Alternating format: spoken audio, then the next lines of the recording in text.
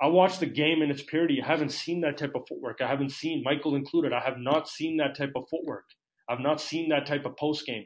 Back to the basket, turnaround jumpers, right pivot, left pivot, his jab series, combined with that handle, combined with the tough shot making, his just feel for the game, his touch just as being fundamentally sound, knowing when to make a certain move, knowing how to counter that move, knowing how to counter that move, double counters. This dude had everything in the toolbox times 3. We haven't seen this type of mastery at this level, Michael included. But I've never seen a guy that polished, that complete, that just cerebral, the defensive mentality, the defensive intensity, the players that this dude went out and guarded night after night when they were all at their primes, the dogs that he saw every single night on a basketball court, unmatched. I'm sorry, Michael did not see these types of dudes at that position. He didn't have to go out and defend a Allen Iverson, a Gilbert Arenas, a Vince Carter, Tracy McGrady, Kevin Durant, LeBron James, Carmelo Anthony. The list goes on and on and on and on and on. Dude went up and defended Russell Westbrook, Kyrie Irving, all these dudes, man. Dwayne Wade. These are guys that this man literally had to go out and give his all on defense and then go get you 30 points on the other end. You know what I mean? Like, guy could make any play on the court. And you got to go watch the tapes. It's easy to read resumes. It's easy to read numbers. It's easy to read all this shit. Sit down, lock in. We got all the resources now. Instagram, YouTube, sit down, watch with your own eyes what these dudes did at the peak of their craft. Nobody touches Kobe Bryant. Michael's the closest, and he beats him by this. Kobe beats him by this much. Jordan didn't have that three-point shot. Jordan wasn't hitting three-point shots falling out of bounds over 3 defenders, trying to stay away from a zone defense because it's the best shot possible because Smush Parker and Chris Mihm aren't liable second options. It's just what the reality was, his understanding of angles, hitting tough shots from tough angles, just being in the gym all day, every day. Phil Jackson has openly said it. Kobe Bryant's the hardest worker he's ever been around. I've heard the stories. I've heard some crazy stories. This dude locked himself in a gym and repped that shit out. He wasn't worried about what party's going on tonight. He wasn't worried about, what we're doing after the game. He wasn't worried about what this, that, and that. This dude had basketball in his mind. That's why he was as good as he is. As a 6-year-old, this guy was practicing and been around pros every day because his dad played pro in Italy. He was around these guys from a young age, studying the game, trying to master it, trying to be the best that he could be at it. I'm not surprised that Kobe Bryant's the best that's ever played. He saw Michael, he studied Michael, he watched Michael. Then, as a lot of students passed their teacher, he became that guy that passed his teacher. He added his own shit to the game. He sharpened that. I never saw Jordan take over games the way Kobe did with his left hand. Just destroy and dismantle zone defenses like that. Jordan, you couldn't play a zone against that Chicago Bulls team. On top of that, Jordan hated playing against zones. He's been quoted many times saying, I do not like zone defenses that take stars out of the game. Kobe Bryant didn't have that luxury. When Shaq and AI were tearing the league up, they implemented a zone defense. This guy had to go up against grimy zone defenses with an athletic wing guarding him, defensive player guarding him like a Tony Allen. He was defended individually by dogs, but then he was surrounded with zone concepts. So now you take middle penetration away. That's why when these stat geeks come at me and say Kobe shot 44% for his career, I'm not surprised. Now, he did 45% for his career, but guess what? You don't know what a zone defense is. You don't know what it's like to, hey, guess what? We're going to force you to take jump shots today because the zone defenses took away middle penetration. NBA team with 7-foot wingspans, with Tony Allen fucking guarding you at the top. You got KG and Perkins in the back, or whatever. Detroit Pistons, you got Ben Wallace and Rasheed in the back. You got Rip Hamilton and Tayshaun Prince up top. Zone defense changed the dynamic of basketball from 2000 all the way to, I'd say, like 2012.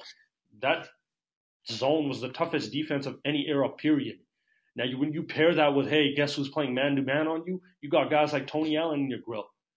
Guys like Ruben Patterson. Shit, a lot of people don't know who he was, but that guy knew how to defend. You got physical freaks of nature defending you, but on top of that, it's not even about when you're as good as Kobe Bryant, Michael Jordan, it's not even about the man-to-man. You're going to beat your man. It's about the guys behind them. Now, how did Kobe beat these defenses, the ones that Michael never saw? He beat them with spin moves. He beat them with up and unders. He beat them with pump fakes. He beat them with, left turnaround jumper, right turnaround jumper, deep threes, be crafty, cut through the lane and split screens. This the shit that I see. This the shit that I've studied and if you've played the game, you know these things. He beat them with his jab series, his footwork, his back to the basket, his mid-post game. This is the shit that this dude had 99 overall in all these things. His footwork, his handling, his three-point shot, his mid-range shot, his back to the basket game, his post game, his mid-post game, all these things, his free throws, his clutch mentality, his ability to get awkward shots off, his ability to make something out of nothing. Go watch the tapes. You're not going to be able to get stats on this one. You're going to have to go watch the game. Okay? And it's just what it is. His touch, his feel for the game, there was no flaw in this dude's game. He could hit from any spot on the floor, off any angle, off any direction. One dribble pull-up going right, one dribble pull-up going left turnaround jumper, right turnaround jumper. The skill, you can't measure these things with numbers, okay? And I already told you 45% from the field. Yeah, he got forced to shoot three-point shots his whole career. Deep threes on a lot of nights, because guess what? Michael wasn't going in that zone, and he said it. He hated playing against zones. Michael has been quoted many times saying, I do not like the zone defense. Okay? Now you add to the fact Kobe went up against the biggest dogs this game, the biggest freaks this game has ever seen. I'm talking Kevin Garnett, Tim Duncan, Allen Iverson, Tracy McGrady, Vince Carter, LeBron James, Carmelo Anthony, Kevin Durant, Russell Westbrook, Kyrie Irving, Dwayne Wade, Paul Pierce. The list goes on and on and on. Kobe saw the best players, the best defenses, and he did it in an era where they played a half-court, slowed-down game. It wasn't like how it is now, possession, possession, possession. You had to walk the ball up, and you had to see what each player was made up in the half-court. If you look at the guys that Kobe Bryant went up against, you look at the circumstances that he had to play under, the pressure that he had to go through after 2004, the incident that he went through. If you look at the zone defenses, the defensive pressure, playing without Shaq after and being told that you ain't shit, then you go put up 35 a game. You go have 81-point games. You have 4 straight 50-point games. You have a 12-game stretch in which you average 50 points a game. You have months where you average 40 for the month on zone defenses in the half court. I'm like, what are people looking at? What are you on? The answer's in front of you. The man could hit 13 threes in a game. The man could dunk. The man could hit 13 threes in a game like Klay Thompson, or 12. He could dunk on you and jump over you like a LeBron James when he's dunking on Dwight Howard and Yao Ming. He could craft through a defense like a Kyrie Irving. He could split screens and break down a defense like a Kyrie or like a Chris Paul. And then he could post you up like a Tim Duncan or Hakeem Olajuwon. He's a defensive animal and a defensive pest like a Kawhi Leonard, like a Scottie Pippen, like a Michael Jordan. But he did all this shit, and his shit was 99 overall in all these categories, and he was 6'6" and a freak of nature. But you saw a basketball player, you saw a wizard. You saw a guy that had unlimited range, that could hit from any angle, that could hit from any spot on the floor. You saw a guy that mastered the game. If all you can say to me is, hey, he missed the most shots in NBA history, shit, I'd want Kobe to take every shot possible if I was on his team. Because guess what? When we were partying and we were chilling at the pool and we were doing all that shit, he was working. When we were getting up out of bed, he was done his third workout. I'm sorry.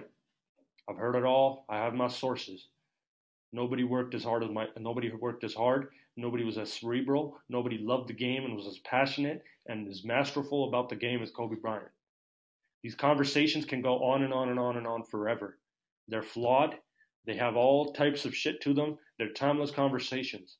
You can talk to me all you want about who's the GOAT. It's Jordan. Simple.